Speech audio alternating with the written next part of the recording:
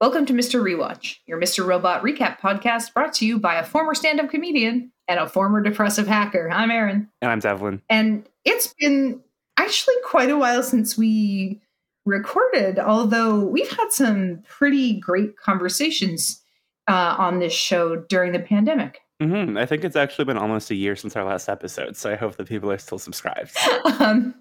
And I really hope that people had the opportunity to hear from Ashley Atkinson, who is so thought-provoking and just so fascinating in the way that she talks about how she brought the character Janice to life, and also cult hero and lovely guy Stephen Lin, when we were fortunate enough to realize our dream of having Hamburger Man on the show. That was like mission accomplished. I think in some ways it was hard for fans to get closure when this show ended, but I truly felt that having connected to Hamburger Man, that I had my own personal closure. I certainly agree with that. He kind of helped to explain the show in a different way to me. But I think listeners of this show, if you haven't already heard those interviews, they're delightful, and they were some real highlights of this COVID year for me. So I thought that for this episode, we could talk a bit about what else we've been up to over this last year. Yeah, so it's interesting when you spend so much time watching shows for the purposes of creating content.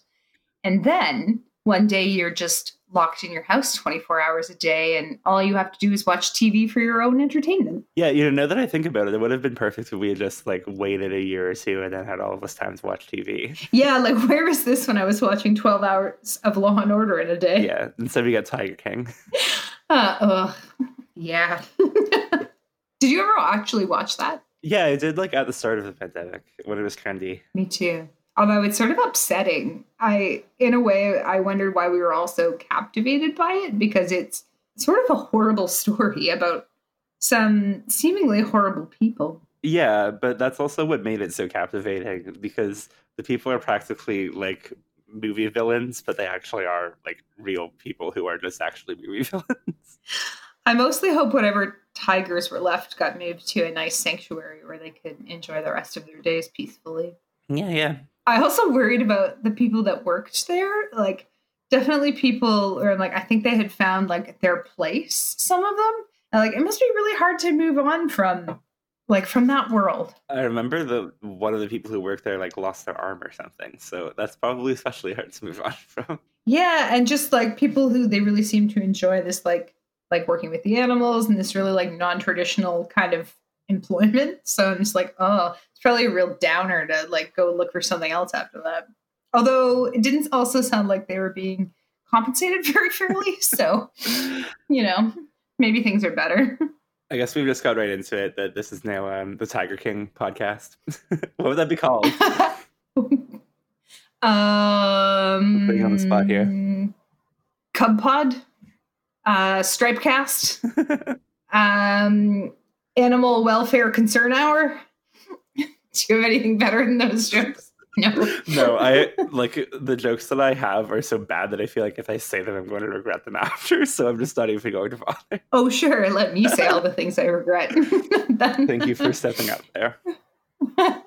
Well, and I think we thought we would reunite today in advance of the 5/9 anniversary, which is just such a delightful time of year because robot Twitter tends to activate around this time, and we thought it would be nice to have something to offer to our listeners. And so maybe we should just talk a bit about what we've watched since our time producing the show regularly. Any favorites that jump out for you?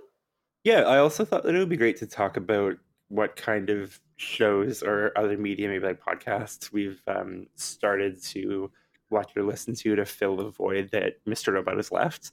But one thing that's so challenging about that is that it's such a niche show that nothing else really compares to it in the same way. No, I think there are features of other shows that might appeal to people who liked Robot, but it's also, I don't think the Robot fandom is a monolith. I think people like different aspects of the show and different characters within the show. So some of these suggestions might appeal to people and others might not, but as media connoisseurs, we can at least offer a few thoughts.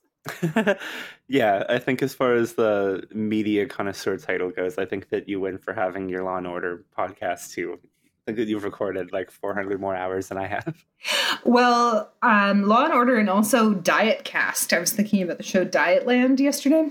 Oh yeah, that's such an amazing season that they had. And really, sadly, just one season where the book by Sarai Walker, Dietland, is really an interesting tale of women's revenge in many ways, and a sort of unorthodox healing methods from women's trauma, individual and collective. And I just thought it was a really interesting show, like very different than anything else on TV. So I was sad that we only had one season of that one. Yeah, me too. I think actually that like in some ways it does have similarities with Robot in the sense that it's kind of like left leaning politically. It's all very subversive and it has like an underground group of activists.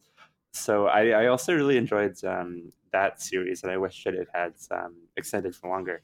I do believe though that Sarah Walker, if I'm pronouncing her name right, does have another book in the works though. So maybe it'll be a nice follow up to that. I believe that she does. And I think from her Twitter, she's indicated that it's quite a different book, but that it will appeal to many of the readers who love Dietland as well. So I'm really curious to see what she's going to do next. And also Joy Nash, who is the lead in the show.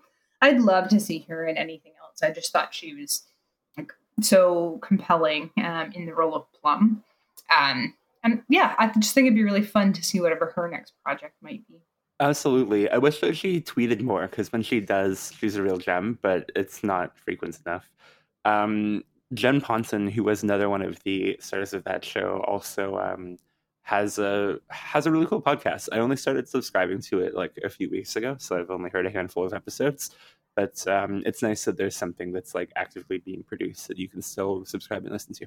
And Jen Ponson was on our podcast, which was so gracious and cool of her, as well as Melissa Navia. So if you're looking for a television show and a podcast and accompany it, Dietcast was the show that I made for Dietland, the one season with my former comedy collaborator, Susie Taka. I remember that when that show was airing, I was in Las Vegas for DEF CON. So that's like an association that I have with that show. When do you think we'll be able to go back to Las Vegas? Good question. You know, I'm pretty sure that it's actually pretty busy there from what I've heard. Like there already are a lot of tourists coming back.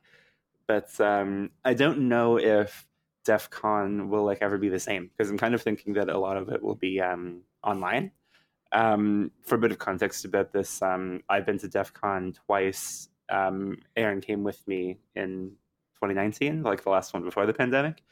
And yeah, I really can't wait to go again because it's such like a unique experience, and it's cool to see all of the people who you normally just associate with like Twitter avatars. Well, and interesting to think about how concepts behind hacking and all the different ways that hackers find and use information has such a broad reach. I'm certainly not in the tech world, but I found it a fascinating glimpse into how other people approach the same problems I might approach in different ways. So, but you know, I have to say, DEF CON's about 25,000 people. I think it's going to be a really long time before hanging out with 25,000 people seems normal again. Yeah, no kidding. Things really can change so fast. And I was actually thinking of this at the beginning of the episode when we noted that we're now a former stand-up comedian and a formerly depressive hacker. I mean, still hacker, but only formerly depressive. And it just was, it's kind of cool to like compare and contrast how things have changed so much since then. Exactly. It's only been about a year, as we said, since our last episode. But I think what a lot of us saw this year is that your life as you know it can be upended pretty quickly. and you know, in the best cases, I think we take it as an opportunity to think about how our world could be better and could look different coming out of a crisis like this. Did you see Sam Esmail's tweet about how 2020 was the season 5 of Mr. Robot? I did, and I thought it feels true. Like it feels like the absolute low point in the story, before you can start resolving the conflict and moving towards the end. But actually, I think saying that leads me into one of the shows that I really enjoyed this past year was the HBO series Chernobyl. Oh yeah, that was another one of those ones that really kind of took over the public consciousness for a while. I went through that in like one night, I believe. Me too. And so it was interesting to me from the perspective of like, that's the motherland. But interesting in that it's also a story that you can extrapolate in a universal way about what happens when a government lies to its people. And I guess there are so many points of that story that still are reflected today. Not just there, definitely still there, but kind of with all governments, really, to some extent.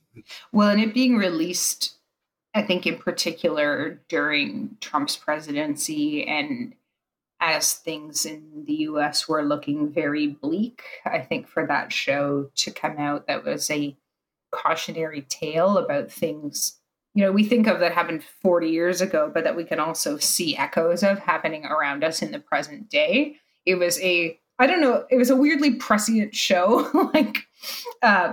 Although one thing I'll say and maybe folks know this or don't, but the woman scientist character was kind of a composite character that they created. She's fictional because they, I think, reflecting on it, thought, like another story about all men.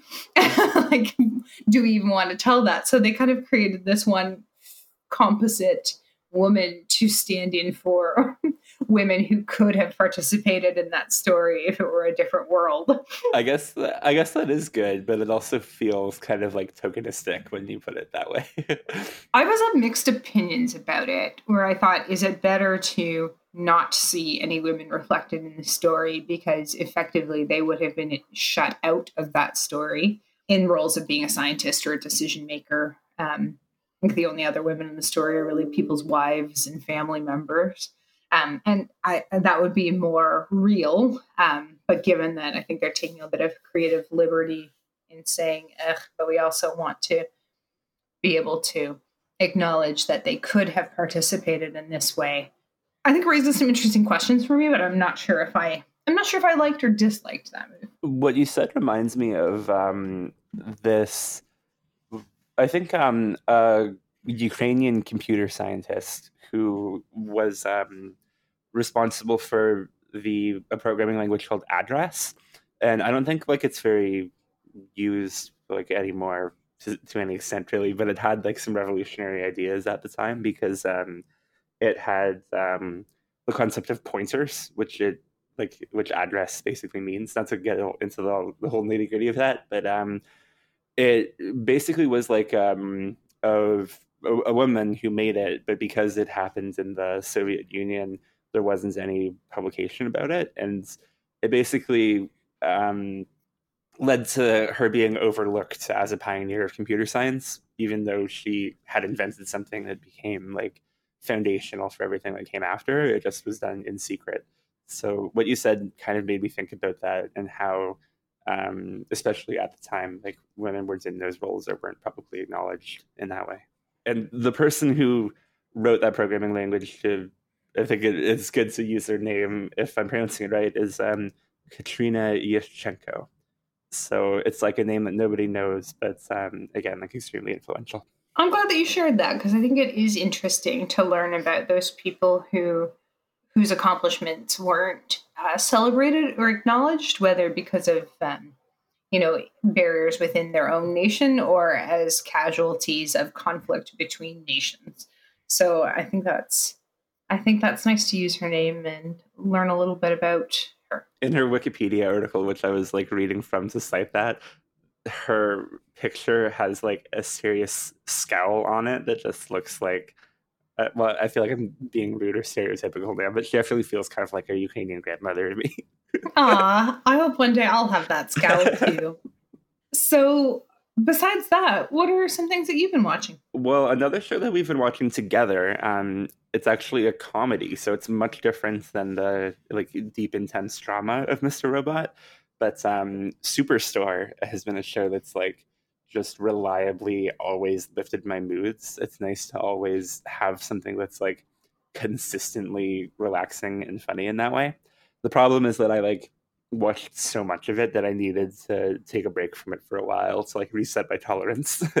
Now, Superstore, although it's a comedy, also delves into some interesting political issues. Was there anything that jumped out at you in those storylines? Well, one thing that I do notice about it is that the way they have like corporate always being the villain. That's another thing that kind of gives it like that underdog feeling that also might have come from Mr. Robot and Diamond, because it is a show that like doesn't really hold back in its criticism of the corporate environment that they're living in. How do you feel about it? I think it's a good point because you see their efforts to organize themselves, and there's a strong union storyline through the show, and the different interventions that corporate rolls out. Actually, one of my very favorite scenes in the show is when they're role playing as union organizers. I don't think I remember that scene actually. It's really just a hilarious scene because Dina is the best character in the show. She participates in it.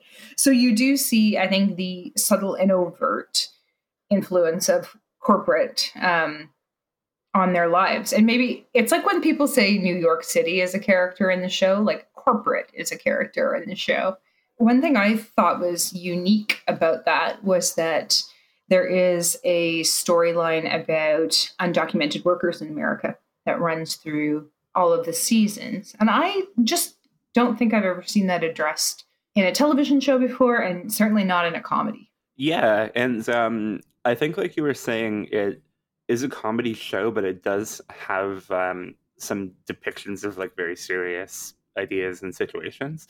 And I noticed that at different times they use the subject of him being undocumented for comedy or for drama, like depending on the episode. I do also think it's just a funny show. Mark McKinney from Kids in the Hall, if you grew up in Canada in the 90s, you probably know very well who Mark McKinney is.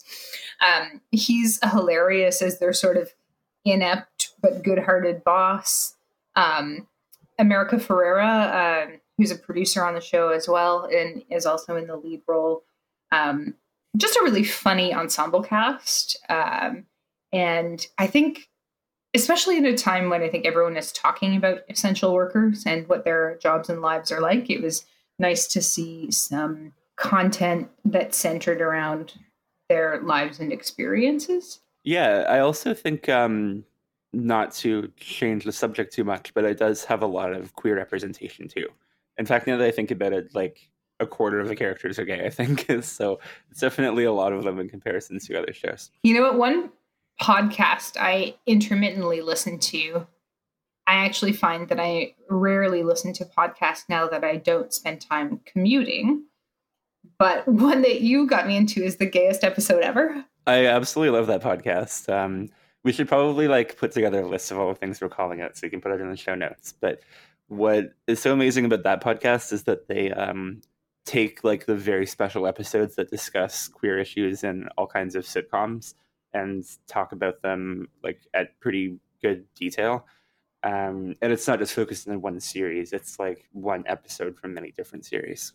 I really like that it does reach pretty far back. So you can hear episodes about some classic sitcoms like The Golden Girls or Roseanne, but they also are covering brand new shows like The Great North, which is one of my recent favorites. Yeah, before we get into The Great North, I just want to give one more shout out about Superstore, which is that you're saying that Dina is one of your favorite characters, portrayed by Lauren Ash, and she has a podcast called True Crime and Cocktails, which is about like what it sounds like, and it's recorded with her sister, and they have like such great chemistry that you can almost like feel like you're there with them sometimes. They do sound a lot alike, so it gets confusing though which one's which at times. But yeah, like because Dina's so good, it's nice to see more of Lauren Ash's work. I also think it's nice to see siblings make projects together. That's sweet. Yeah. I wonder if we should finally like make that part of our Twitter bio or something now that I don't think it's like a spoiler anymore that we are related, because I don't think that we like played that off as much as we could have at times. Yeah, brought to you by sibling hosts, Aaron and Dylan. That could be our new tagline now that we've retired from our former tagline. But yes, you were talking about, you were changing the subject to something. I was, but I didn't want to move on too quickly. But one show I find lately, I rewatch a lot of shows, and I also really welcome light, funny stories about good people and where nice things happen to them. And so one of the shows that I really liked for that is The Great North. Have you watched any of it? Yes, I remember what you were talking about now.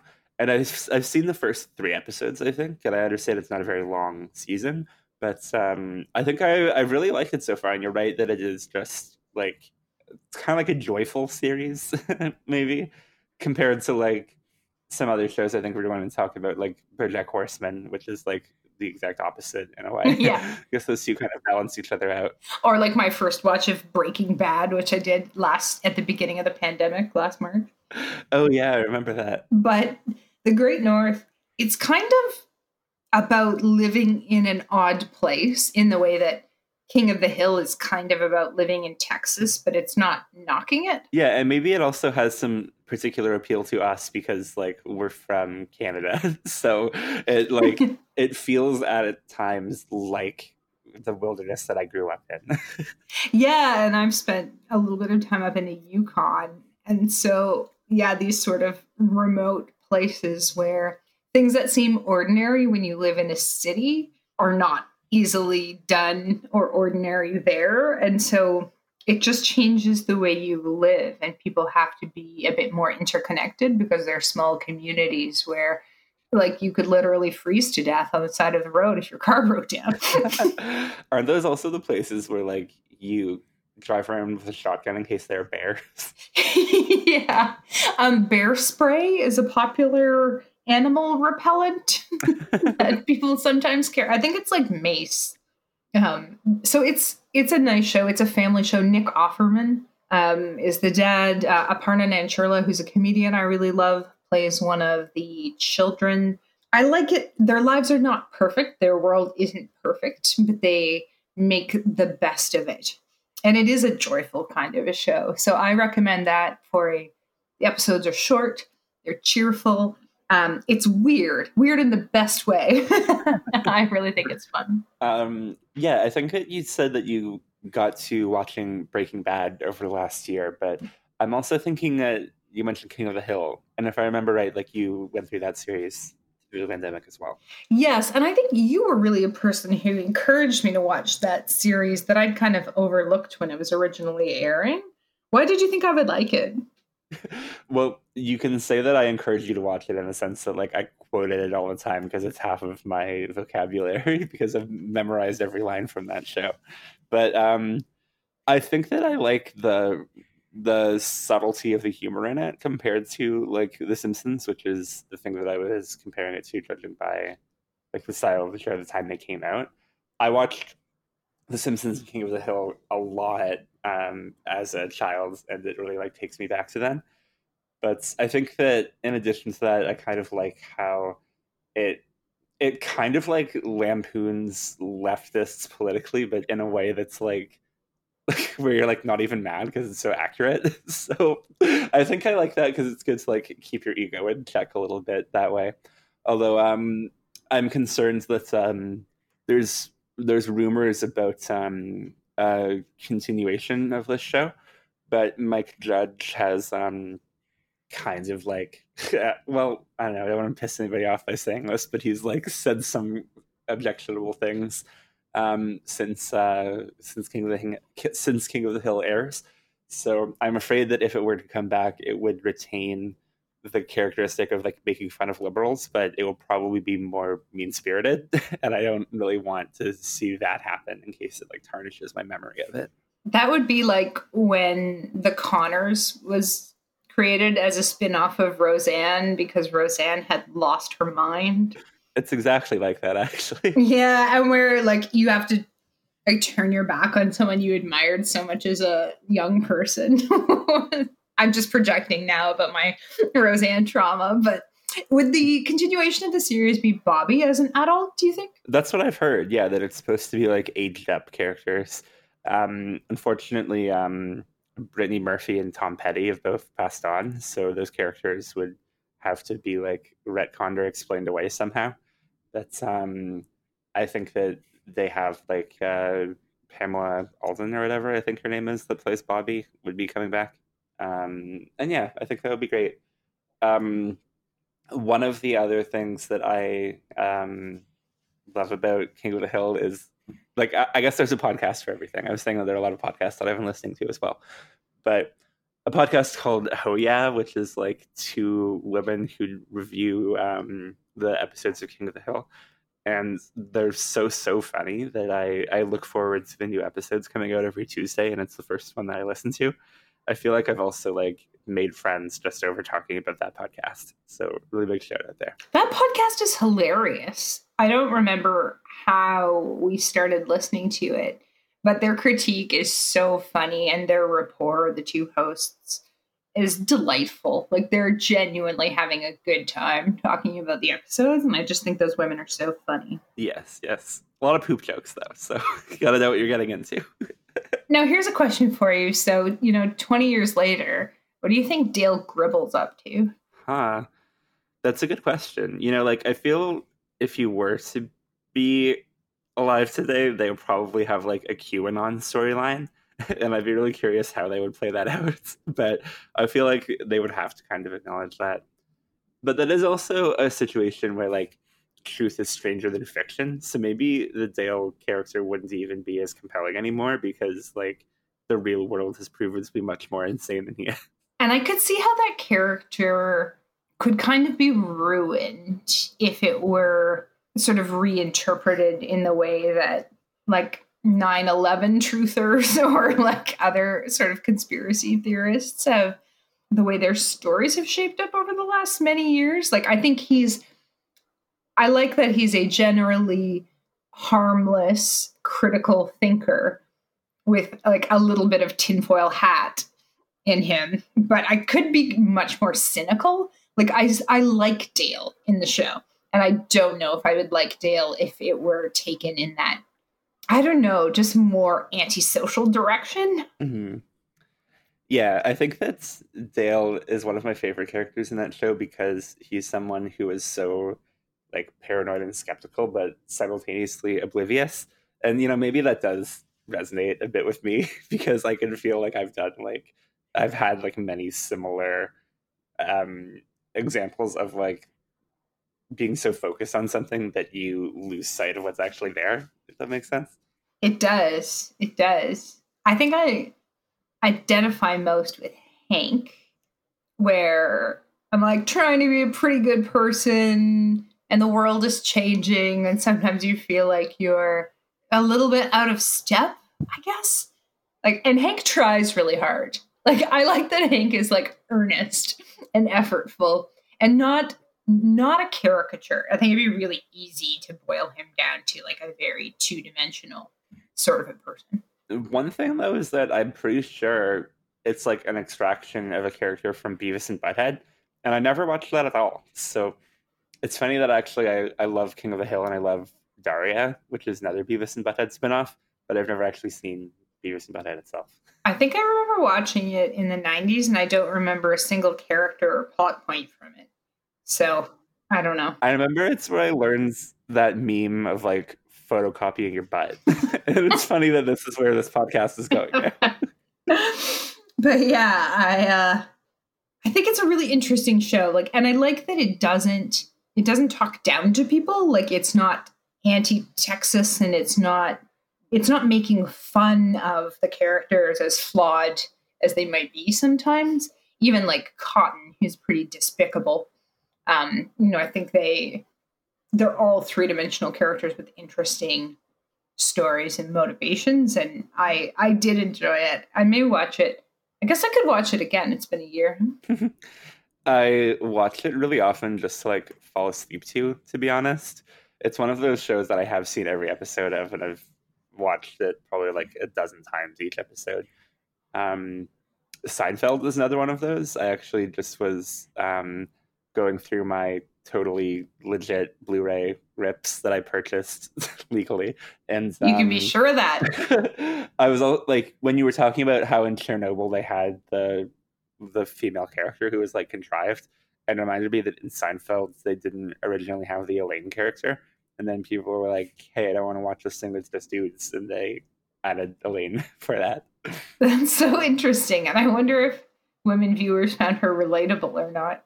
I never watched Seinfeld, so I'm at a bit of a loss on this one. She was always my favorite, and I was just watching episode earlier that focuses on her that's called The Big Salad, and it's because it was referenced in a recipe video from Sola El Wele, who is making a salad.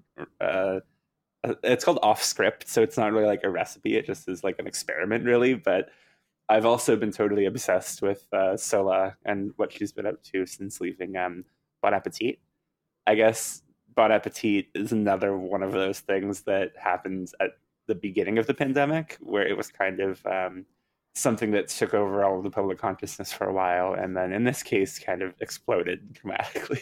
Yeah, that's true. I remember there was like constant coverage of the implosion of Bon Appetit, but it's nice that some of their talented folks like Sola have found, I think, great new outlets for all of their really cool work. Like there are some people there who do some really neat things. Mm-hmm.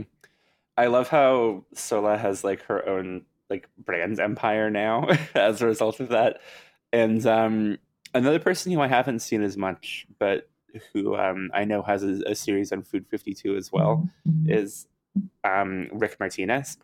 So that's another that's another series that I really like. One thing that's so crazy about the Bon Appetit situation is that there was also a podcast that was investigating what happened there and having a lot of interviews with insiders and things like that. And then when that came out, this was a podcast called The Test Kitchen on Reply All from Gimlet Media. They also exploded because like they were making coverage of this implosion at Bon Appetit, and people called them out for having actually many of the same problems that Bon Appetit had. So it was just one of those things where like not only was it so explosive at Bon Appetit, but even the things around it or like 3 degrees removed from it are also facing the ramifications of it. I mean, I think this was a year where a lot of organizations started to confront systemic racism within their own agencies, and just those folks were not immune to it. No kidding. It's also a little disappointing because the company that makes Reply All, Gimlet Media, they also made Homecoming, which is a podcast and TV series that I think we both enjoyed. But it kind of makes me think that they're probably not going to continue development on that. Because I think that the second season of that came out pretty recently, and we both watched that. It's different from the first season, but I found it to be pretty enjoyable as well. I think that it didn't have Sam Esmail directing, so it had some different cinematography, but it's still really good. I did enjoy Homecoming. The second season is a departure from the first one, so I like that it picked up some threads of that original story, but let us see Janelle Monáe and Hong Chow and some other really great folks become a part of that story. I had the sense people that weren't as enthusiastic about it as they were the first season of the show, but I think it's absolutely worth watching. I enjoyed it. Yeah, I would say that it's definitely worth watching. The first season of Homecoming, I think that its cinematography is one of the things that really set it apart, especially like the trick they pulled with the aspect ratio. If you remember, it has like the 4:3. Oh no, I think it actually just had like a square aspect ratio when it was depicting the past. And they didn't do anything like that in the second season. I think that it was more conventionally shot, and that was one of the things that took away from it a little bit because it didn't have the same impressive visuals. I think that it also had a really good score though, which is worth noting because I don't actually think it was Matt Quayle, who is like a frequent collaborator with Esmail on soundtracks and such. I don't recall who it is, but I just don't think that it was them. I was just going to ask you, was it Matt Quayle? So that's to be determined. I'm looking this up now because I feel like I shouldn't have said that without knowing it. It is an impressive series. The podcast is also great. I really enjoyed it. And I think it was one of the first of these sort of radio drama revival podcasts that I listened to and really enjoyed. So I think the show and the podcast are both absolutely worth a listen. What else? So we mentioned I don't know how there are just certain series that, they've been around for decades, but I never managed to watch them. And Breaking Bad was one of those. Yeah, and I think that Breaking Bad, although that series itself is over, it still is kind of developing the story because there's Better Call Saul and also El Camino came out kind of recently. So it's something that still is like in motion in that way. It gave me some peace because for years I had a cat, Walter White, at the vet's office. And people would always be like, that's so cool. I love that show. And I just nod politely at them because I had no idea what they were talking about. So I now realize that you had the cat first too, right? Yeah. Yeah. But I now realize that like my vet probably thought I was like really into meth or yeah, criminal syndicates. I didn't think of it that way, but they must have thought you were a big fan. Yeah, definitely. And I mean, I am a big Bryan Cranston fan now. I watched his new series just recently. That show, it's one I don't know about rewatch value, but it's a truly great story. Yeah, I certainly agree that I haven't rewatched it. And I think that part of that is because it has like a really long, detailed narrative. And once you've kind of seen it come to a conclusion, it's kind of hard to have the same tension and stuff as you're watching it. To actually come back to Mr. Robot, I haven't rewatched it with the exception of like some of the really impressive like experimental episodes. Like I've enjoyed watching those ones like on a one-off basis. But I haven't went through it again because I feel like when I know how it ends, like it's not, the questions aren't as compelling anymore. I think I myself wanted a break from it because when you make a show like the one we made, by the time we actually got to recording, I had seen each episode 3 or 4 times. Yeah, I guess we've watched it like enough for a while now. If you just have like a hankering for Robot, we do have full season recaps available, and we did a crossover episode with a show called Couch Potatoes Unite as well, looking at the whole series in 2 episodes. So yeah, sometimes I want to think back to certain moments in the show, or I've rewatched ones that really explored something about a character. So season 4, episode 3, when we get the backstory for Minister Zheng and White Rose, I've rewatched that one. 404, of course, I think is a classic. I don't think there'll ever be resolution for folks about the question of whether or not Terrell died, but it's a beautiful episode. There, it's very Halloween-y. I watched it in the fall. Like, there's a lot of fun stuff. I remember also that we spoke to Martin Wallstrom like the day after that episode came out, so it was crazy to see that and then like have to talk to him right after about it. Well, and it was a bit bewildering in a way too, because he had seen not the final edit, but versions before that. And of course, I think we'd only had the opportunity to watch it once. And so there were times when he'd say, did this make it into the episode? Yeah. It was a bit of a pause for us, but it was almost surreal. It was very cool timing that the day after it aired, we were able to talk to him and get his take on, what motivated him acting in that farewell episode. So that was a real highlight too. That was a fun episode to me. One of the people who I wish we could have spoken to, and hey, like maybe it's not too late, who knows, is Carly Chaikin, because actually one of the episodes that is super impactful to me, and I can't watch it because like it'll make me cry, is the Dom Lean episode, basically, with like the Carly Rae Jepsen song. That just like makes me burst into tears because it's so emotional. It made me a Carly Rae Jepsen fan. Yeah, me too. So yeah, but I haven't done a full rewatch, and I think I'll give myself even a little more time. It's nice first for the world to look less similar to Robot before you watch it again.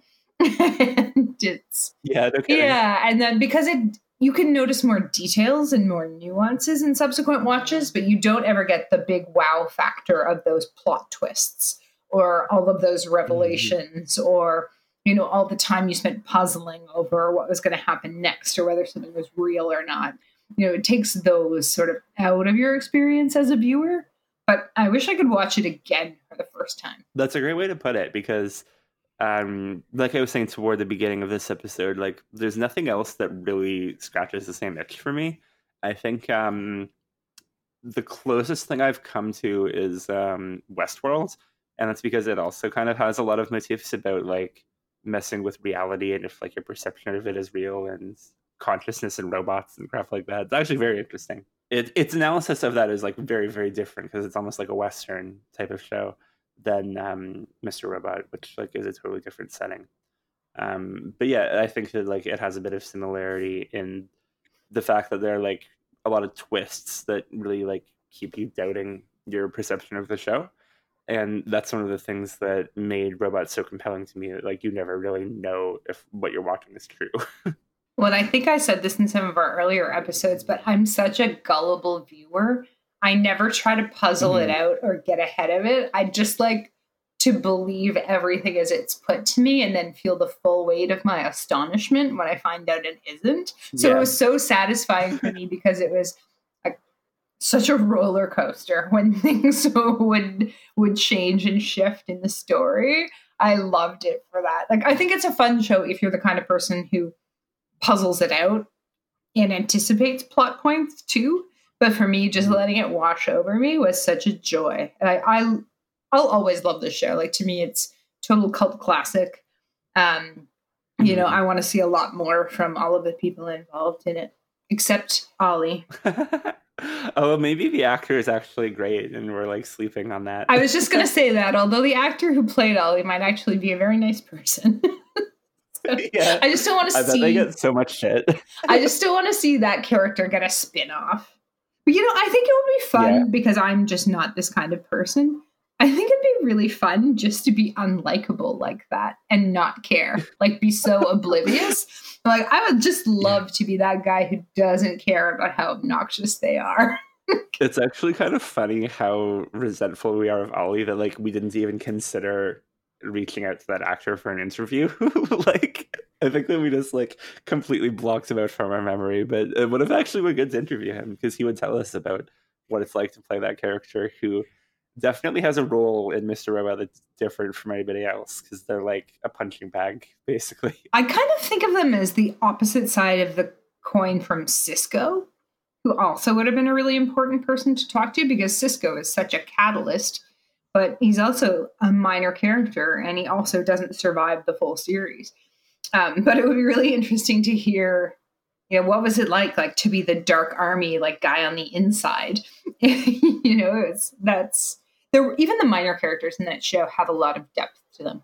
I know we can find plot holes or glitches and things, but I really think it's some good storytelling, and I'm glad we had the opportunity to dig so deep into it.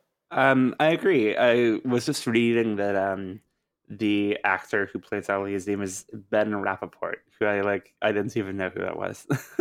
I feel like I need to apologize for being such an asshole to them. Sorry, Ben Rappaport. We're sure you're a really nice guy. Adam Rappaport is the guy at Bon Appetit who led to the downfall of that place, so I hope that they're not related. That would be awkward. In which case, they actually do suck. I have to think it's a common-ish name, right? Who knows? Yeah, I'm not even sure if it's spelled the same way. So yeah. It could be different. Any other unmissable watches that you've had this year? Or listens, I suppose? Well, one other show that I watched through in like 1 week was WandaVision, which is kind of uncharacteristic for me because I don't normally I'm not normally a big fan of MCU like superhero movies, but this show is I think I've seen it described as like Lynchian, where it does have a lot of like odd dreamlike things to it that make it kind of weird and interesting. And then toward the end of it, it really like comes back into like a full on superhero movie. But I thought that it was cool in how experimental it was. It definitely was like unlike a superhero movie or anything like that I've seen before. It's on my list, and it's partly on my list because people have actually, maybe you mentioned that it's reminiscent of the 80s sitcom Robot episode in certain ways. Yeah, actually, that's a great comparison. Well, sorry, I just realized I made that comparison, so I shouldn't be congratulating myself. I think I made a very good point there, Aaron. Thank you for reminding me of that. Aren't I great? You are great.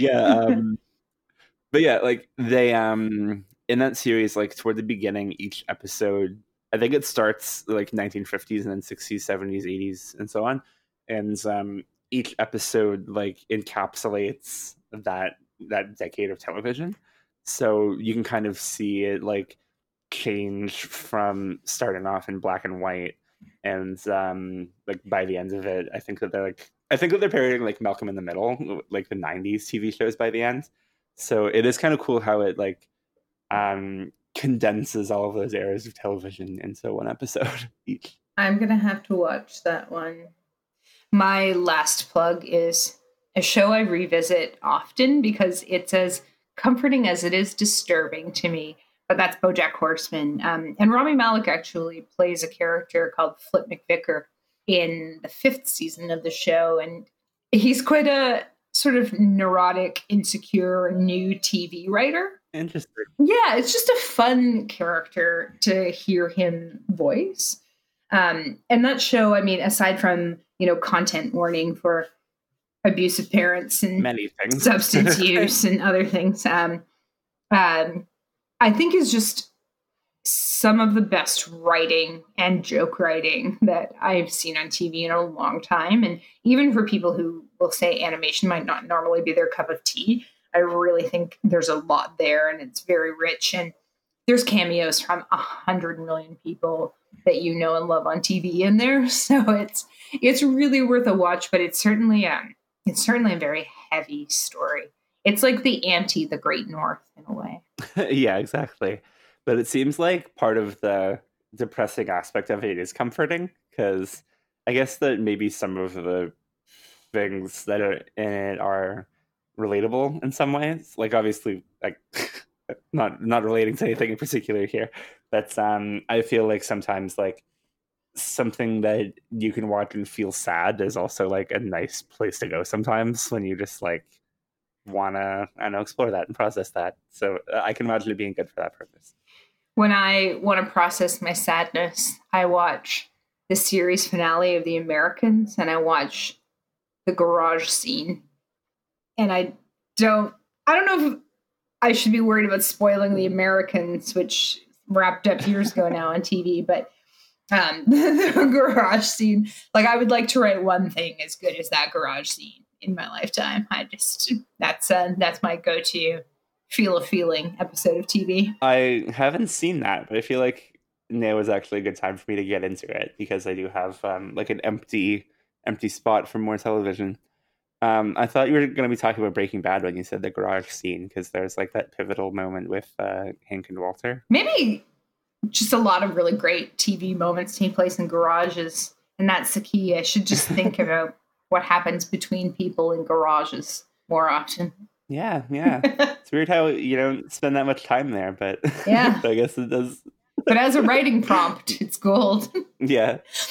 Well, it's been really nice to catch up on this TV specific episode. And we, of course, want to thank everyone who still downloads and listens to our show, even though Mr. Robot's been off the air for some time. We really appreciate your support and your engagement.